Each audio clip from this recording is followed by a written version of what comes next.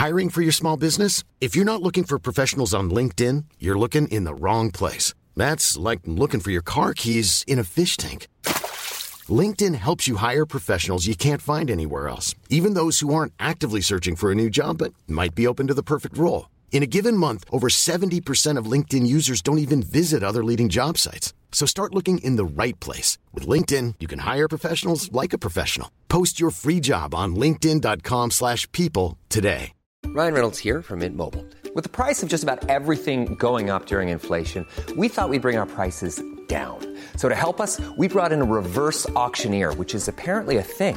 Mint Mobile Unlimited Premium Wireless. How to get 30, 30, bit to get 30, bit to get 20, 20, 20, bit to get 20, 20, bit to get 15, 15, 15, 15, just $15 a month? Sold! Give it a try at mintmobile.com/switch. $45 up front for 3 months plus taxes and fees. Promo rate for new customers for limited time. Unlimited more than 40 gigabytes per month. Slows full terms at mintmobile.com.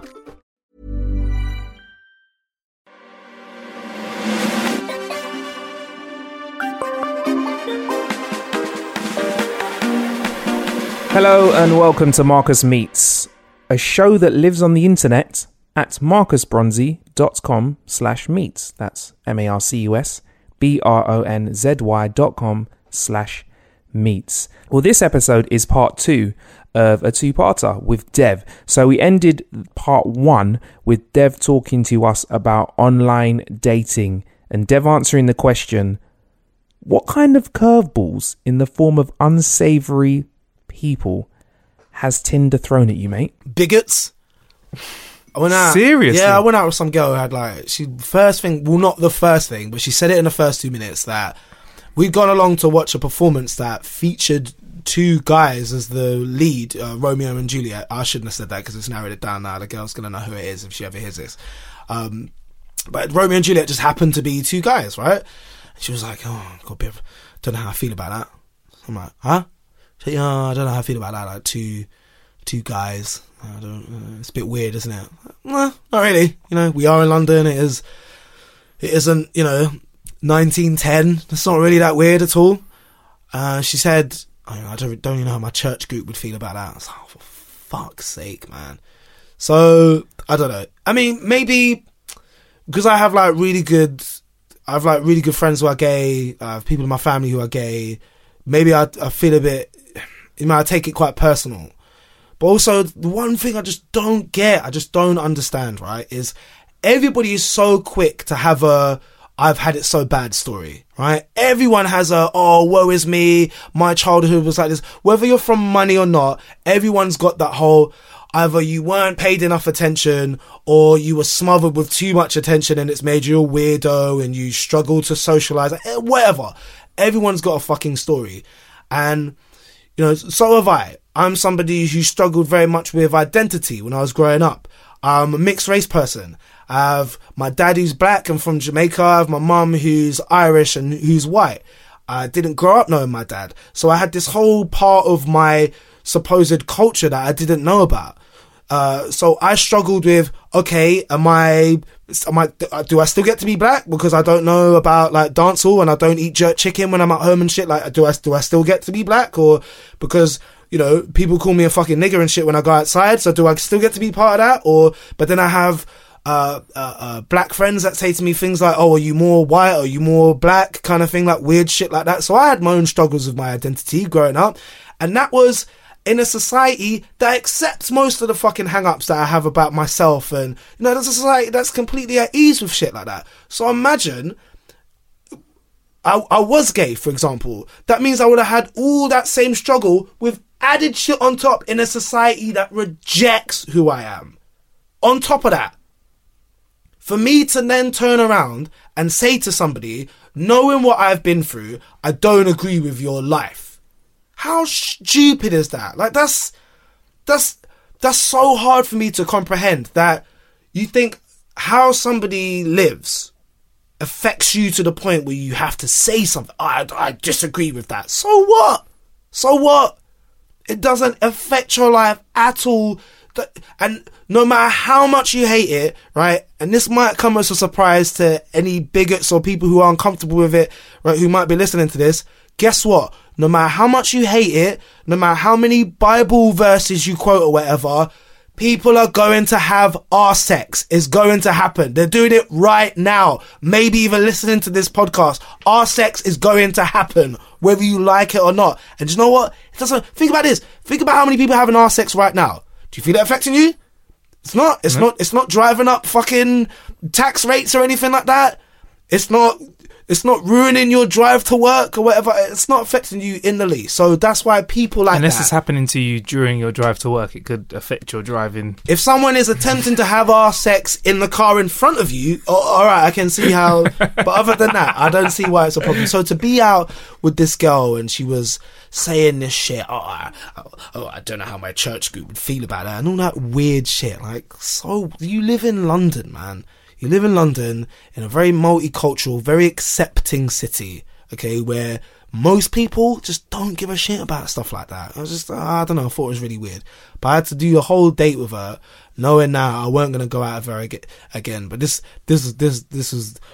is horrible. At the end of it, she was like, so, do you want to go out again, sort of thing? I looked her square in the face, Marcus. I looked her right in the eyes and I went, yeah, definitely.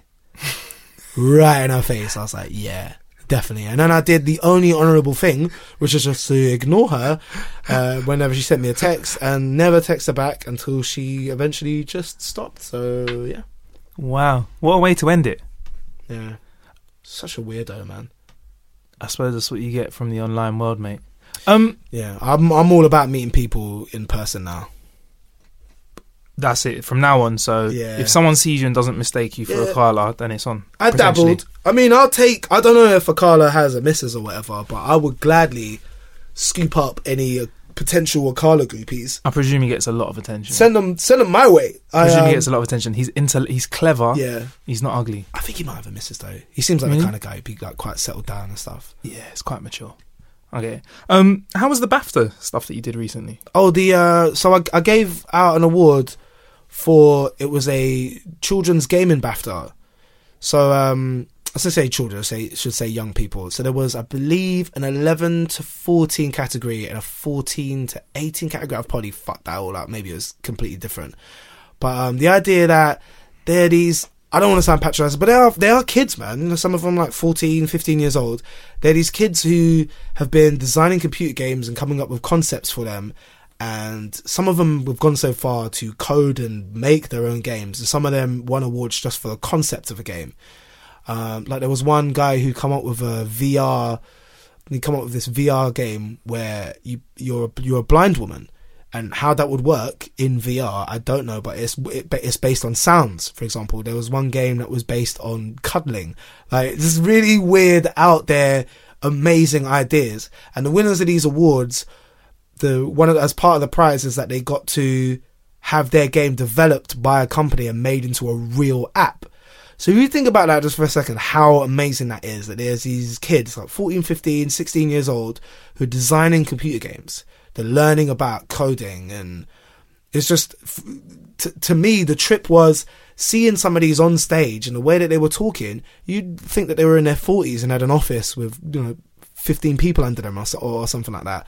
And I was just sat there thinking, this is so, it's very, what's the word I want to use? Very humbling for me that there's this 14-year-old who's already at 14 achieved more than I ever will, is already more focused and more switched on than I've ever been able to achieve.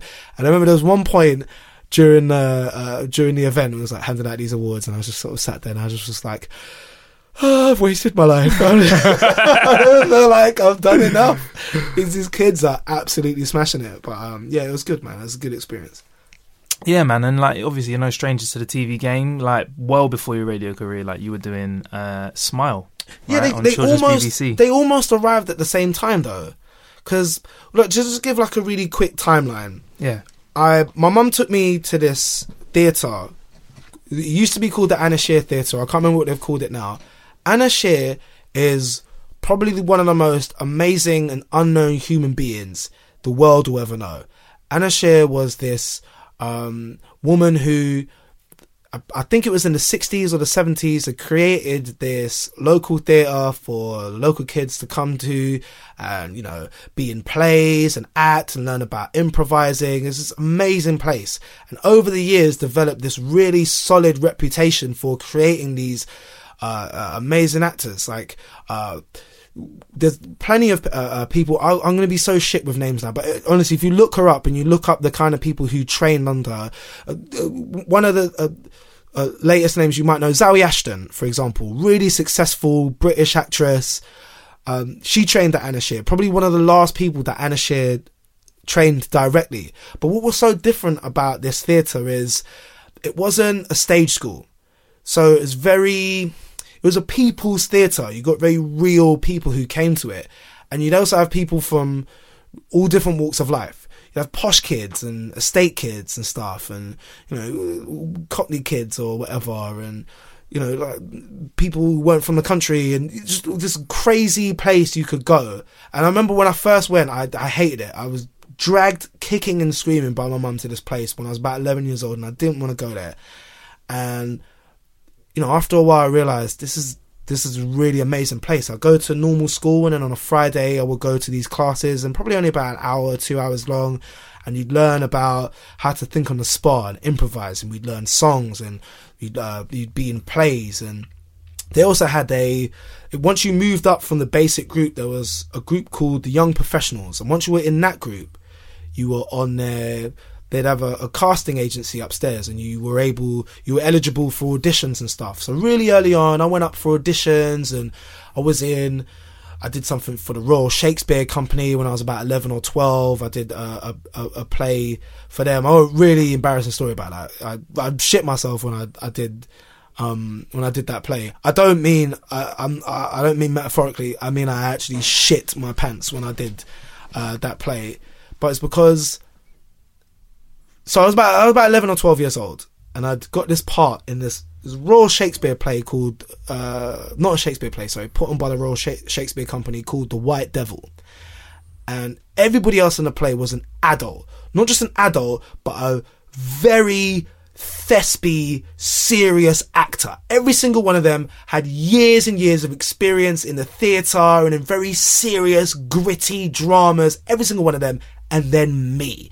So it's the first thing of this kind that I'd ever done before. I'd never done any kind of theatre, just from what I'd done at Anna Shear or whatever.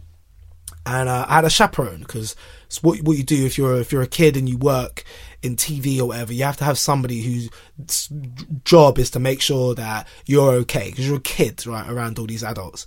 So I remember my chaperone, it was about a 3-month run, and after a couple of weeks,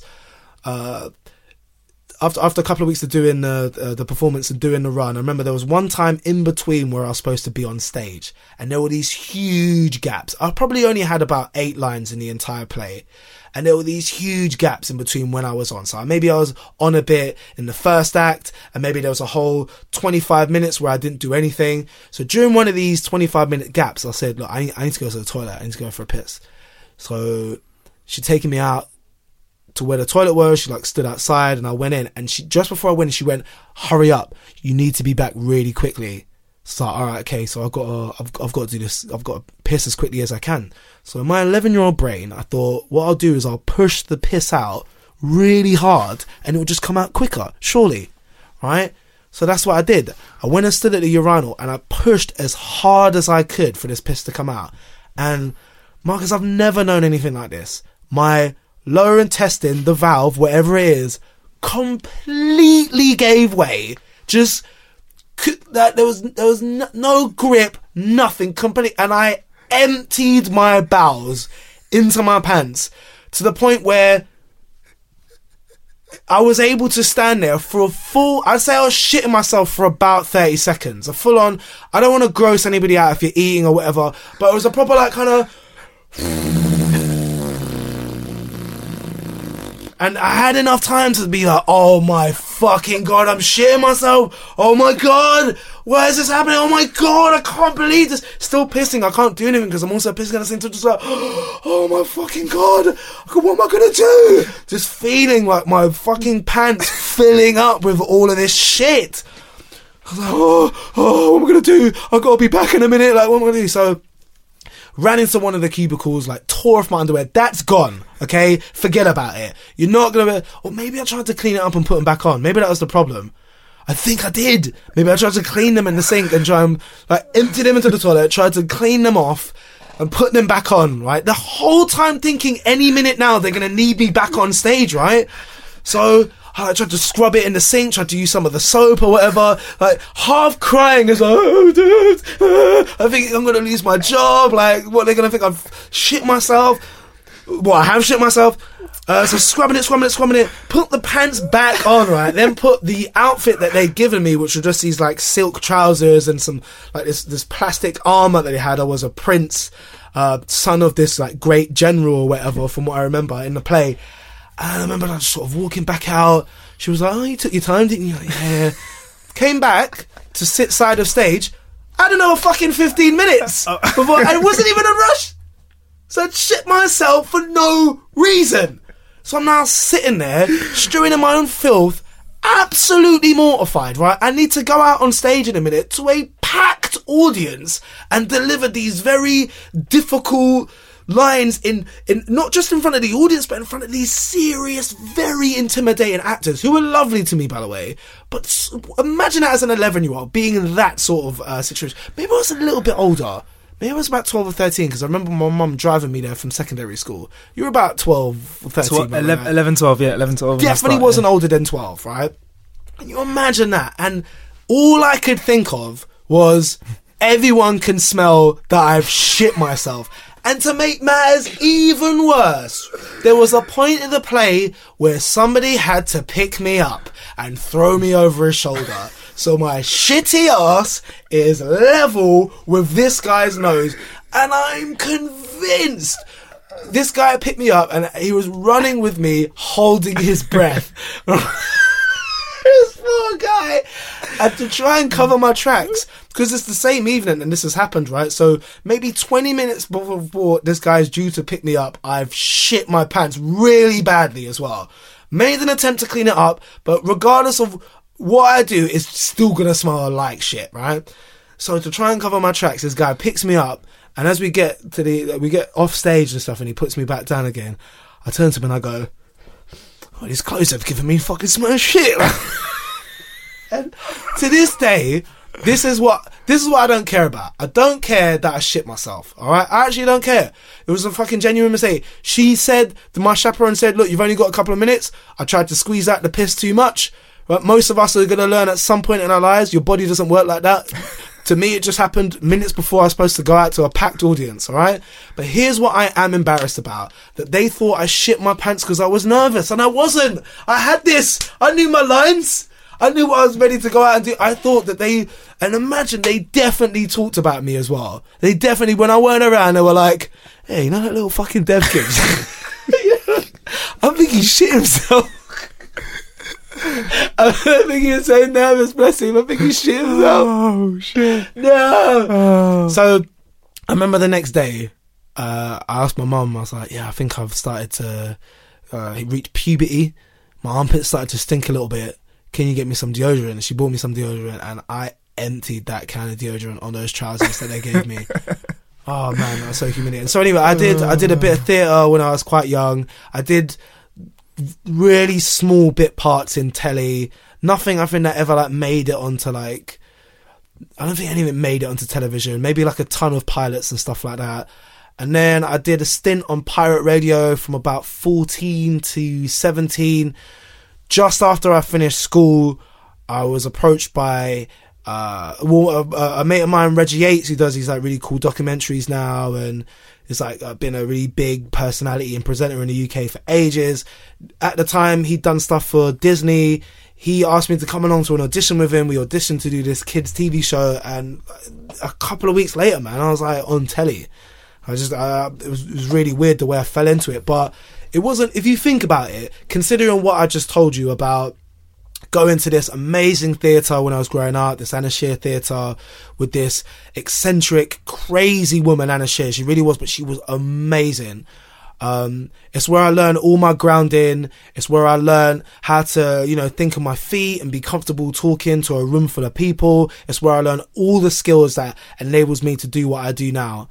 It wasn't really accidental if you think about it. Me doing telly and ended up doing radio, I was kind of prepped for it from quite an early age. I was moving in that direction anyway. Yeah. It sounds like you didn't necessarily at the forefront of your consciousness know that you were going in that direction, but you were doing all the groundwork. You were laying all the bricks.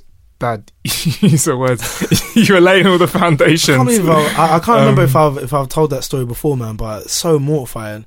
But that was the last time I shit myself, though. I think that's pretty good going. No, nothing. No wet farts, nothing like that. No, the last time I shit myself was 12 years old. I remember it so clearly. Good on you. I think that's pretty good going. So you got on the show with Reggie, Children's BBC. What was that like though? Like doing Children's BBC back then? I mean, the whole thing was like a trip. It's a long time ago for me to remember. But the bits that I do remember about it was just being completely overwhelmed by everything. I was just turned 17, so I'd not long finished school. I didn't know what I wanted to do in my life. I was a DJ at that point, in that I was DJing at clubs, not enough to make a living out of, but I was DJing at clubs. I had a catering job on the side where I used to do like Indian and Jewish weddings. And by the way, right, Indians keep their really beautiful women. They keep them hidden somewhere, man. I don't know where they keep them, right? This is no disrespect to like your average Indian woman walking down the street, but I'm talking about, those ones you see in the Bollywood films with like, they got like blue eyes or something and they just look like angels. I don't know how you describe it. There's something, they look so beautiful. You will never in your fucking life see one of them just walking down your high street. You won't see them. They keep them fucking hidden, man. I don't know where. Well, they bring them out for the weddings and stuff, but they keep them hidden. You might need to. Does that sound racist? A little bit. I think there might be some Indians listening to this that might be like, "Shh, you're giving it away. Shh, don't tell them what we do." So I'd gone out from this catering job to watching people like Fern on telly. I was a really big fan of, and then a few months later, I'm like working with them. I'm like in a studio. And there's like a camera pointed at me and I'm supposed to be good at this now. What's going on? Oh, welcome to Smile. I'm Dev. We've got lots coming up for you today on Smile. We've of course got Arthur. I'm supposed to know what I'm doing. My capacity very early on doing this show, Smile, on CBBC, the channel had not long launched. I think we were one of the launch shows. The channel had just launched, so nobody really knew about it that much. It was on a digital... It was on digital, and that was a still relatively new concept as well. So the idea of things like smart tellies and that, like nobody had a smart telly back then. You had either you might have had Sky, or some of you might have had cable or something like that. I don't think maybe Freeview, just like the little box sets that people buy, or little boxes that you put. So CBBC as a channel was a bit obscure. I think they were on about... I think they peaked at about 70,000 people who were watching the show at that point. So we did the show for about 6 months and then it moved to BBC Two. So it moved to BBC Two, and that overnight is going from 70,000 people to 8 or 9 million people that were watching at that time in the morning. When we got to our peak, maybe about 8 or 9 million people watching. So my memories from that were just being really overwhelmed. Like we had guests on and stuff that I was just completely starstruck by. Remember when we had Emma Bunton come on one time, and I had my first wank over a Spice Girls poster. We're whether they know it or not, we are forever linked, me and the Spice Girls. And I'll never forget, Emma Bunton was on, and she was preparing for a performance. She was promoting like a solo single or something like that, and she'd come on, and I was stood behind. I used to have these turntables that I stood behind because I was the DJ. And I'll never forget, she turned around to me and she was like, "So how you doing, Dev? You alright?" You got to think about that for a second. Somebody who you only know from seeing on telly and from, fuck it, I'll say it, from listening to their music and having your first wank over, to all of a sudden they're turning around and they know your name and they're asking you how you are. I remember it just completely threw me. What did you say back? I can't remember. Some dumb shit. I know, some dumb shit. Do you know who else like cracked onto me as well? Or I think cracked onto me, and I just completely ignored it. You know, do you remember Zoe from EastEnders? I feel bad. Michelle, what's her name? Michelle something or other. I feel bad just calling her Zoe from EastEnders. It was Zoe. People are like yelling this at their phones now, aren't they? Michelle Ryan. Sorry, Ryan. I didn't mean to shout. I didn't mean to shout. Do you remember her? Yes. She was actually, she was a bit of a, like, you know, the guys did like her, didn't they? She's the reason I used to watch EastEnders, Okay. man. She's the reason. Anyway, she come up to me at an award show, and I think she was trying to say something along the lines of, oh, me and my little niece or my cousin or something like that, like, we watched the show, and, you know, we like it, we think you're funny. And I think I was just like, okay. And then when she walked away, my producer Billy was there. He was going, "What the fuck, man? Like, why didn't you talk to her?" I was like, "Oh, what?" It's like, she was trying to fucking talk to you, dude. Like, oh no, what do I do? Just so overwhelmed by Oliver. I was like, "Well, here's this girl who I know off the telly. Why the fuck does she want to come up and like speak to me?" So there was a lot of that used to happen. I was so oblivious to. I think maybe part of me, because I didn't want to believe that I was a recognisable face, that I had all these millions of people, and I was in all these people's homes. So that's the interesting thing about telly, is that people are in a way inviting you into their lives, and when somebody watches you or listens to you a lot, they feel like they know you, and that's the trade-off. Whether you like it or not, if you do something in the public eye and you're seen or heard regularly, people feel like they have a connection with you. And that was a trip for me to begin with, and something that took me years to be able to deal with. And it was really difficult for me. Getting recognised out in public was always really weird. I remember, you know, there was one year I remember going back to a family barbecue, probably when I was about 20 or 21 years old. And this is after years of being really self-conscious. I remember there was a time I would walk around wearing my hat really low and stuff, and like looking down at the floor, and I just completely rejected the idea that I would be a famous face, or that, you know, I didn't want any of that. That to me was embarrassing. It was mortifying, like getting recognised out in public or people like knowing.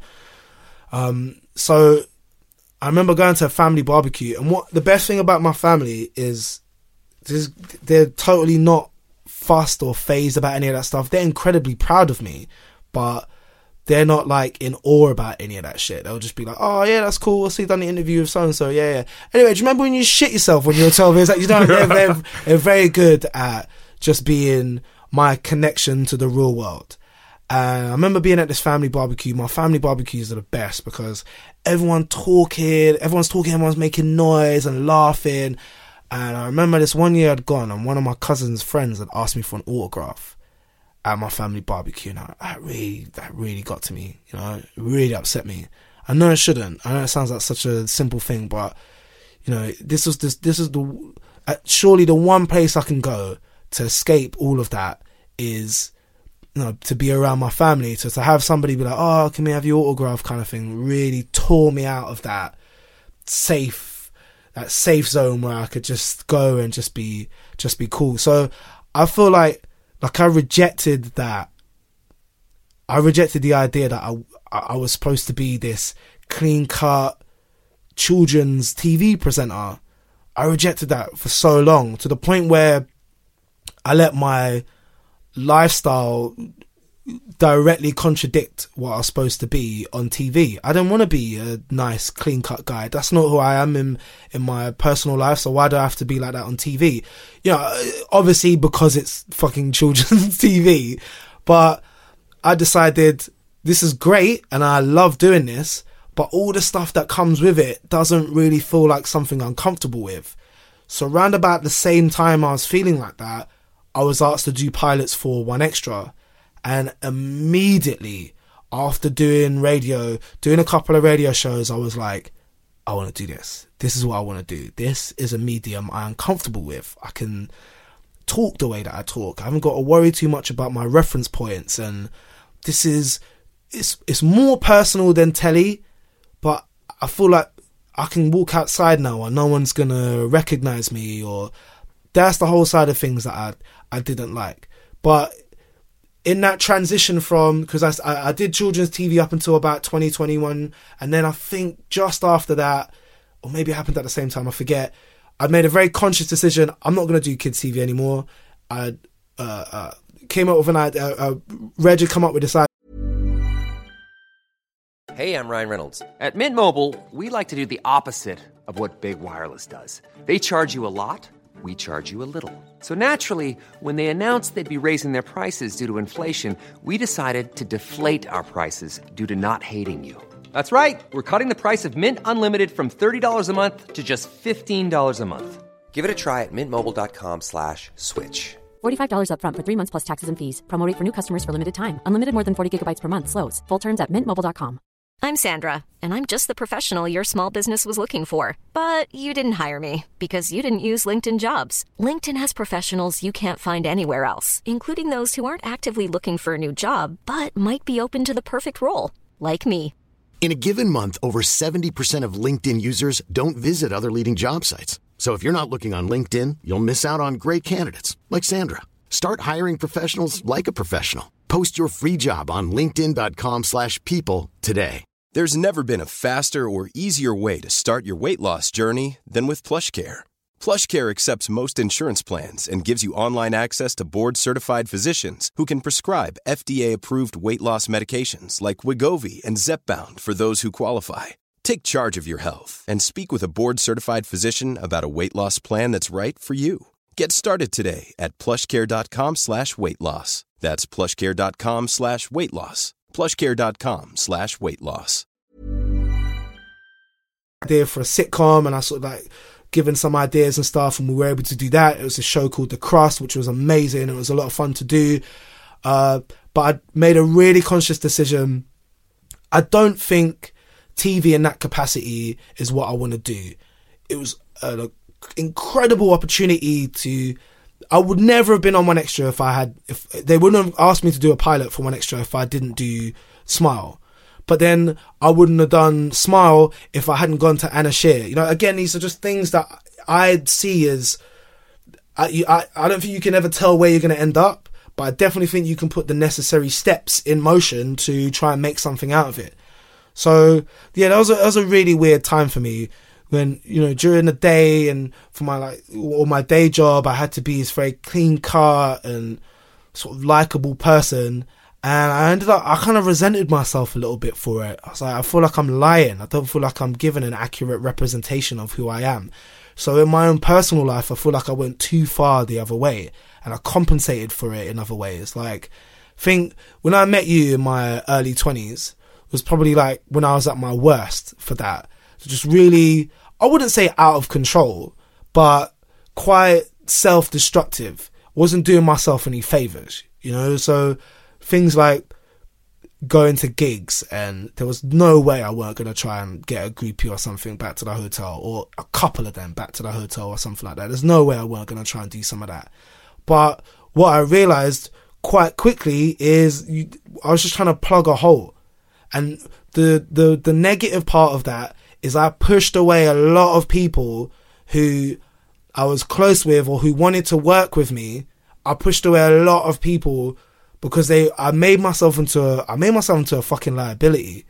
Like, I remember there's producers who I used to work with. They maybe now, maybe I'll burn those bridges, but certainly during my early 20s, they wouldn't fucking touch me. So I'd be like, he's a liability. You know, I remember once, I don't want to say who, but I remember getting stopped with somebody in my car, and I had weed in my car, and the guy stopped me. It's like my early 20s, and he said, he's like, what do you do for a living? I went, I'm a children's TV presenter. For this when I was like 21, I'm a children's TV presenter. I have somebody else in the car who is the most clean-cut person ever and doesn't fuck with any of that shit, right? I could potentially ruin their career right now just through my own selfishness. And the policeman says, what do you do? I said, I'm a children's TV presenter.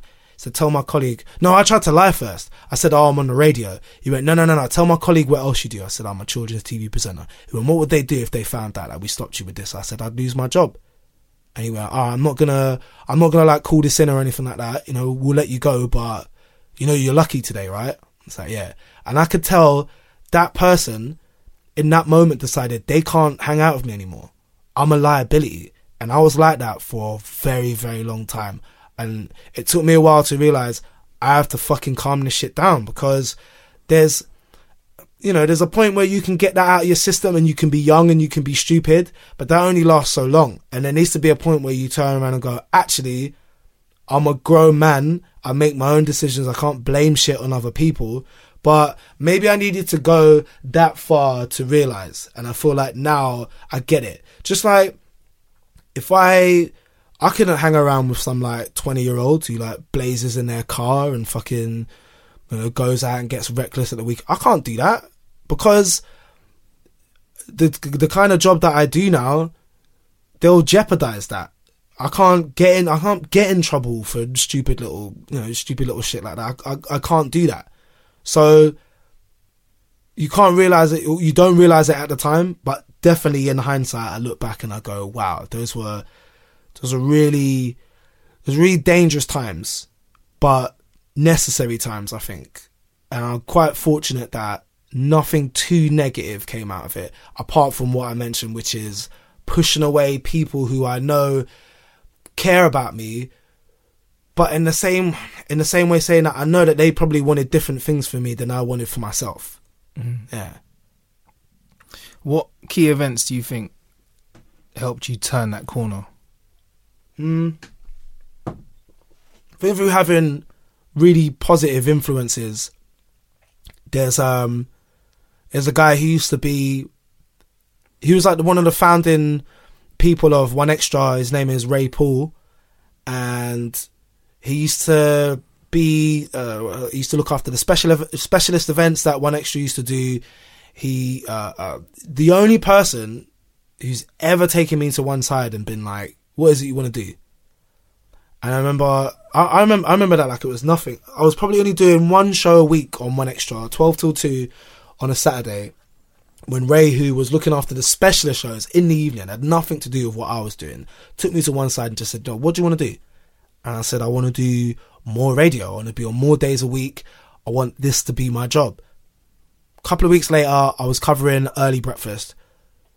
A couple of weeks after that, or maybe a little bit longer, I'd covered every single show, daytime show on One Extra.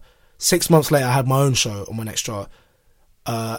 18 months after that, I had a show on Radio 1. It's like, I directly attribute that to Ray. And from hanging out with somebody like Ray, what he's really good at is getting me to think on a much bigger scale. So I might, in my mind, I'll say to him something like, right, I really want to be on One Extra 5 days a week. He'd turn around to me and say something like, why don't you aim for the Radio 1 breakfast show? If that's what you're aiming at, the like biggest show you could get, if you even fell a little bit short of that, it'd still be pretty impressive. So he was really good at getting me into that mindset of thinking bigger and thinking outside of my comfort zones. And he'd do things like, on my show, he said, I'm going to produce you this week. Okay, cool. And by the way, we're not using any beds. People who don't do radio, that's just a bit of music that you talk over. And you might think that's a minor. But if that's what you do, if you only ever speak over a bit of music, you've got that rhythm to carry you. You can have these massive gaps in between saying shit. Like, for example, if I started talking like this, where have all these massive gaps in between what I'm saying, you'll think you don't know what the fuck you're talking about. But you have that music to carry you. Anyway, so he'd come in and say things like that, and it really threw me. But once you've done that, and you do it well, you get better. So I think meeting somebody like Ray, very, very key part of my career, turning me on to how I can make something that I enjoy into a job, into a full-on career.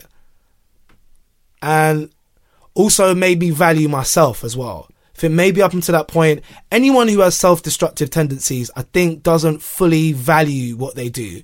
I don't feel like I have any kind of discernible skill. I always say, if there was a zombie apocalypse tomorrow, right, where the fuck do I fit in?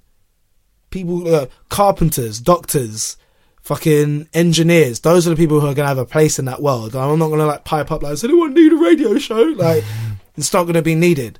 But I still think that, but I also, at the same time, I've added value to what I do. I don't think just anyone could do what I do. I do feel like there is some level of skill involved and experience as well, but maybe it's taken me longer than it would take the average person. I think someone could achieve what I have done in a much shorter amount of time, but you know, that's my journey. I just want to say, Ray Paul, man, what a guy. Yeah. Like, if you get to meet and have a 30-second minute conversation with this gentleman, he can say some life-changing stuff. Sometimes, man, I really do think that people might never know just how, I'm not saying, this is no disrespect to anyone at One Extra now, but how instrumental he was in bringing One Extra to prominence. And the reason being is because, and again, this is not a slight against anybody now, but he cares so much about the music and the people behind it and the people who have passion and are really trying to drive that passion on it. He cares so much about that at the core, that One Extra was always going to be destined for success, because those are the people you have in the engine room, people who just, and I feel like that passion is kind of carried on, you know. There's no producer or presenter on One Extra right now that I could say to you, yeah, their heart's not really in it though. That it has to start with the passion. That's where it comes from. So yeah, he's someone who, you know, continues to be a mentor and someone who's very influential in my life. So yeah, that was, when was that, man? That's probably like, 24 or 25, or just before that. No, because I would have been on One Extra did One Extra for 7 years and Radio 1 for 7 years as well. Oh, wow. I don't know if I have to keep saying that because it just makes me sound old, doesn't it? I mean, I know I am. In radio years, I am old, but yeah. Yeah, you started young. What sort of TV projects would attract you now? So I don't know if I'm that interested in being in, like, I don't think anyone's just gonna like call up my agent and go, hey, we'd love Dev to be the main part in this. I don't think that's not really gonna happen. I want to write something that's funny, but maybe, well, no, definitely quite dark as well. So something that would represent me, something, it was just stuff that I find funny. So something, I was thinking the other day, horror comedy, something like that, something along those lines, something that is really dark and quite scarring, but hilarious at the same time. Yeah. What have you seen that's like that? What can we use as a reference point? Garth Marenghi's Dark Place. Greetings, traveller. I'm Garth Marenghi, horror writer. Most of you will probably know me already from my extensive canon of chillers, including Afterbirth, in which a mutated placenta attacks Bristol. Yeah. Really, really good. It's quite obscure and quite cult, but something like that I just think is perfect. It's really difficult to find, actually. I've looked for... I've got the DVD, obviously, because I've bought it a couple of times, actually. But I don't think it's the kind of thing you can just find online. Maybe like on Channel 4's website, you can go through their archives, you can watch back. Yeah. Features early performance from, do you know Richard Ayoade? Yes. Yeah. Yes. He's in that as well. Really, really funny. I think he wrote some of it as well. Something like Peep Show as well. Really dark. Like, we've seen episodes where Jez eats a dog. Like, barbecues a dog and eats it. I've not seen that. But just to frame it up, this is a show which is 100% POV. Yeah. So for those of you that have seen, let's see, Hardcore Henry this year. Oh, yeah. Film, I've not seen that. Is it any good?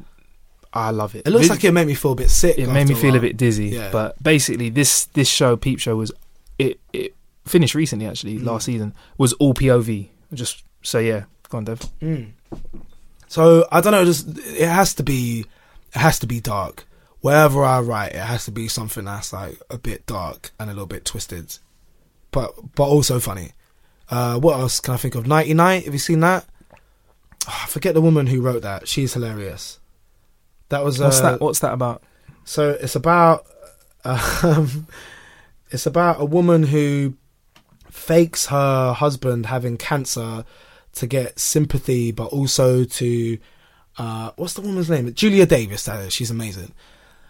I forget. It's been so long since I've seen it, but I remember she's like fakes that her husband's got cancer, or she keeps telling him that he's sick, and she really fancies this doctor and tries to phase out the doctor's wife and plays a lot of mind tricks on all these people to make them think that they're all crazy when in reality it's this main character. But it's just the performances in that are so good, and it's so dark. All of the humour in it is really, really dark. I'd much prefer to do something like that and it becomes cult. Because you'd say to a lot of people, did you watch 99? And they'll go, no. But a lot of the people who have seen it, I'd rather have a sort of cult following rather than it to be, massively popular. What other shows can I think of like that? Do you remember Monkey Dust? No. Monkey Dust is a really good animated series. Something that's probably a little bit more popular, League of Gentlemen, I thought was genius. Again, quite scary, very unsettling, but hilarious. Something like that I'd like to write. Wicked. And you've dropped a lot of advice for up-and-coming broadcasters, Dev, but, just in case you are a broadcaster or you're in radio and entertainment. Yeah, go for it. There's one piece of advice you'd like to give to a broadcaster, like what not to eat in front of a microphone. Yeah, don't bring popcorn to a recording session. What was the question? Just a little bit of advice. Because if you're a listener and you're thinking, well, you know what, I'd like to get into radio, I'd like to get into entertainment, what would you say a key bit of advice is? I've been working on, I want to do mentoring. I want to mentor, like, young kids, black kids especially, because I feel like I need a little kick up the arse. And here's what I want to say. This is like to very young aspiring presenters, or just like young people in general. Here's what I want to say to them. You're not a special fucking snowflake, right? You're not a special, unique person that the world needs to know about. You're not. Not right now, you're not. Everyone has the potential to be, certainly. But right now, you're not. You're starting at ground zero. There is nothing. Nobody owes you anything. You're not due anything just because you listen to so-and-so or you've done whatever course, right? That's not a guarantee of anything. Well, I think if you want to do this, I think you're going to prepare yourself to work a lot for a little. You have to work for a very, very long time and get nothing and get no recognition and have to work double hard as everybody else and be broke. And then even then it might not work out. So the only thing that's going to drive you through all of that is by having passion and actually caring about this. If you just want to be famous and you just want to like hang out with other celebrities, then go be on Geordie Shore or, flipping go on Big Brother or go on X Factor and make a dick of yourself in the audition so that everybody remembers you or something like that. Go and do something like that. But if this is what you want to do as a career and you're serious about it, then study it and become an expert in it. Just like, don't assume, like what I mentioned before, this is not, I don't feel like this is any discernible skill or anything like that. But, for example, you wouldn't want to be a singer and you've never taken any singer lessons or you've never listened to any music and studied how songs are written and how they're performed. You wouldn't want to be a Formula 1 driver and you haven't got this like love of going fast or driving cars. Don't assume because it's something you enjoy that it's going to be easy. It's not. That's going to make it easier, but you still have to study it and work at it like your life depends on it. More now than ever before, I think, because it's so saturated. It's people's attentions are everywhere. You're going to have to be more different than the next person trying to do it. But I would just say, for those first, write this off in your mind. Write off 5 years in your mind. If this is what you want to do, if you want to do presenting, write off 5 years. And what I mean by that is, don't expect to get paid. Don't expect to get any decent work. expect to be broke all the time and constantly hustling for this job and that job. But if it does happen, you'll be vindicated because you've done it for the right reasons. Again, if you want to be famous, there's fast tracks to that. There's easier, quicker ways then you can do that. Go and do that. But if you are serious about it, treat it serious. Yeah, I think that's what I have to say about it. Then you can be a special snowflake afterwards. I love it, bruv. Also, one more thing for our brother podcast. I don't know if you've heard of it. It's called How to Kill an Hour. It's a podcast I've that we do where we like to kill a little bit of time. You're still getting loads of free shit for doing that. Yeah, how was that thing, that game? I haven't used it yet. I've not used mine yet either, but we'll use it. Yeah, we always like to ask people on this how they like to kill a little bit of time. And how do you like to do that, Dev? How do I kill my time? Almost always unproductively. Productive-wise, I make music. It's just something I really enjoy doing. I don't feel like it's gonna. I don't want to say it's not gonna go anywhere. I mean, I hope it does, but it's just something I really enjoy doing. So I went and studied music, so I'd know how to do it a little bit better. I got myself a little studio space so I can come and make noise whatever time of the night. But yeah, I try and get in here as much as possible. If I'm not working or sat at home playing some stupid fucking game, then chances are I'll be here at the studio. Yeah. What sort of music are you making? And is it under the name Dev? No, so I produce under the name Joseph Jordan, which is just my middle names. And the reason I decided to do that is because I thought if I brought out music as Dev from Radio 1, I just don't know if it would work. Yeah. And I feel like a lot of people might not even give a shit. But for me, it was just quite important that if people like my music, then they like it because... I just want to be... If they're going to like my music, then they like it just because of what it is. And I like the idea of creating an alter ego and having a bit of fun with that. Like, I don't show my face or anything. It's just... Yeah, it felt so separate to what I normally do, which is talk about myself on the radio. It felt so separate from that world that I thought I might as well give it a different name. And what's the sound like? It's just like housey stuff. The mission statement is for a start, I just want people to lose their shit. That's all I want people to do. I just want people to dance and lose their shit. But the other thing is, I studied music for like 5 or 6 years. I came out the other side of it. You know, I'd learned about jazz and blues and rock and stuff, and I love all those genres. But when it came to making my own music, I just decided, you know what? I just want to make the kind of tunes that when I was 15 and I used to go to a record shop, I used to ask for some new bits and I put the stack of vinyl next to the deck and I'd just be going through tunes, be like, yeah, that one's alright. And there'd be like one tune where you're like, oh my fucking God, what is this? It doesn't matter who produced it or that you'd never heard it before. It's just something about it. It's this fucking bouncy bass line or whatever. That's what I'm trying to recreate. I want tunes that the 15-year-old me would approve of, would go, yeah, that's a banger. Sick. That's what I want to do.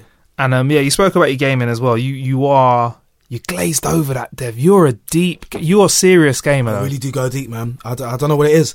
The last time it got me really badly was the last Fallout 4, the last one they brought out. I loved 3 and I love New Vegas so much. It's this open world post-apocalyptic game where you collect shit, you build shit, you have these real big decisions that you make that affects how the rest of the game goes, or if someone survives or if they die. There's these huge moral conundrums that you get yourself into.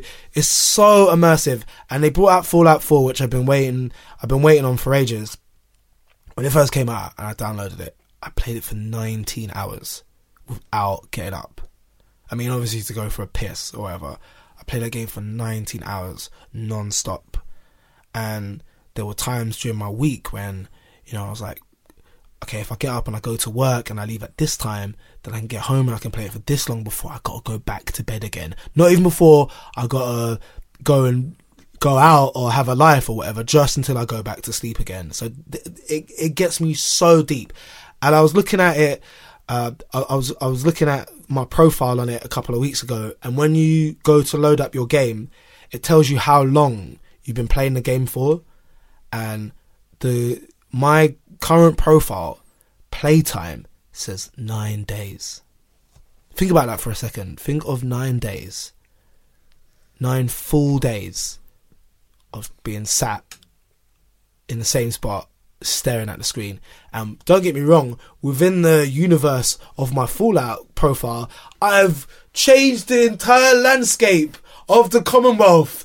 I've leveled up and acquired weapons that nobody will be able to touch me. I'm one of the most famous and formidable figures in that universe. In real life, I've done nothing. I've achieved nothing. So that thought, I remember at the end of quite a lengthy session, just sat there thinking about if I'd have spent that same amount of time doing something productive, writing or making music, how much I would have achieved. And I remember sat there and I remember thinking, bottle this feeling and remember how this feels. And the next time you go to spend even longer than 3 hours playing a game, just remember how shit you felt at the end of that. That you'd achieved nothing. You'd done nothing with your life. Have you picked it up since? I haven't actually, and they just brought out a new DLC. They got a Fallout Shelter DLC where you can build your own bunker. But I've swerved it, man. I've swerved it. Do you know what it is with it? It's that game. The narrative is so magnetic. It's like you want to put it down, and then someone will say something like, "Good job," and then you're like ready to go off to the other side of the map, and they go, "Dave over there would really like to speak to somebody with skills like that," and you go, "Oh shit, man, fuck!" And you go talk to someone else, or you just go to. I don't know. In that game, you can do things like you can build your own base and stuff, and you're like, "Oh, I just like try something out." Build like 3 hours gone. Yeah, 3 hours gone. And I don't know. I think I don't feel old. I just don't feel young, and so I have to be a lot.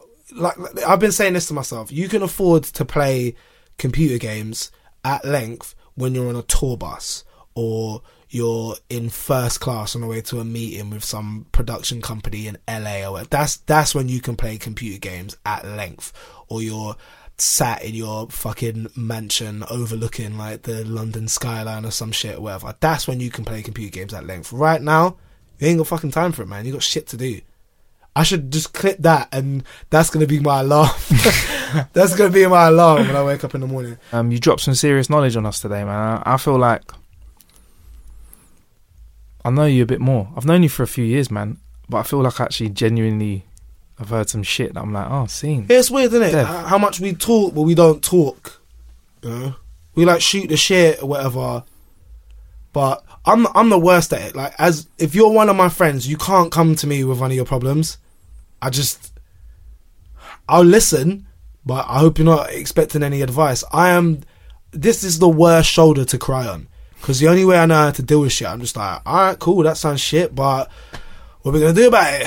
Come on, let's fucking, what are we going to do? We're going to work on something, what are we going to do? I can't waste energy on...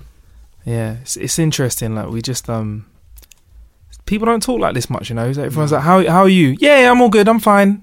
Like, kind of like Ross from Friends, I'm fine, but like, But yeah, no, I appreciate your time, bruv, and obviously, we should make this a regular thing, just chatting, on or off mics, bruv. Yeah, I think so. Do you know what I mean?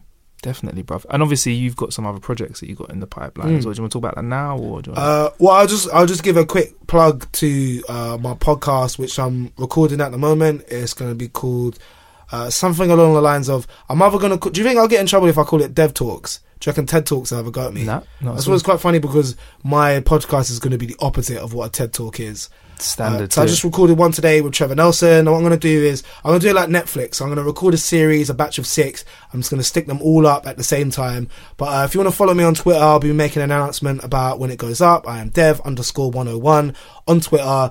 I usually not that active on Twitter or whatever. I can be with answering questions or whatever.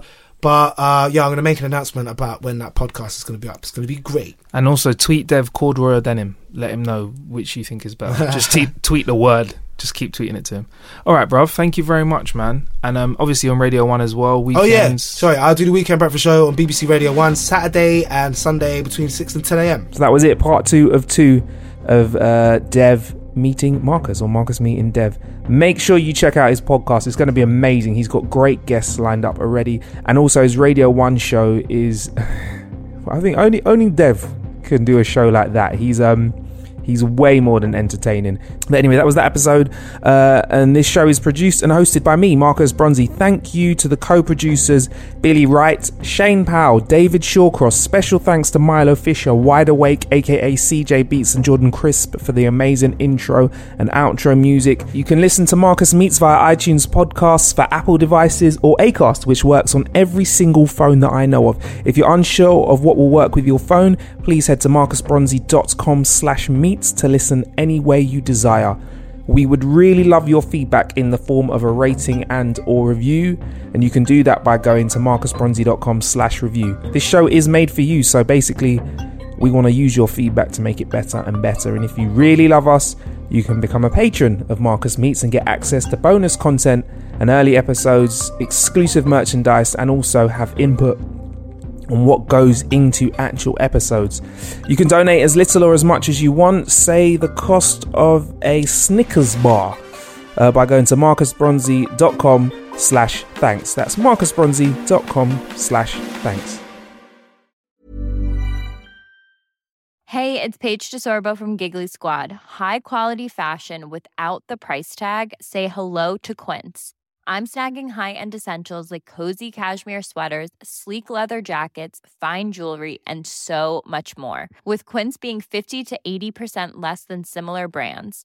And they partner with factories that prioritize safe, ethical, and responsible manufacturing. I love that. Luxury quality within reach. Go to quince.com/style to get free shipping and 365-day returns on your next order. Quince.com/style. Hey, folks, I'm Mark Maron from the WTF Podcast, and this episode is brought to you by Kleenex Ultra Soft Tissues, your ally to help tackle your allergy symptoms this season. I love the change of seasons, but nobody loves pollen and all those other things floating in the air that make you sneeze during this nice weather. Kleenex Ultra Soft Tissues are hypoallergenic and allergist approved, so fight back against watery eyes and runny noses without worrying about irritating your skin. For this allergy season, grab Kleenex and face allergies head on. Imagine the softest sheets you've ever felt. Now imagine them getting even softer over time. That's what you'll feel with Boll & Branch's organic cotton sheets. In a recent customer survey, 96% replied that Boll & Branch sheets get softer with every wash. Start getting your best night's sleep in these sheets that get softer and softer for years to come. Try their sheets with a 30-night guarantee. Plus, get 15% off your first order at bollandbranch.com. Code BUTTERY. Exclusions apply. See site for details.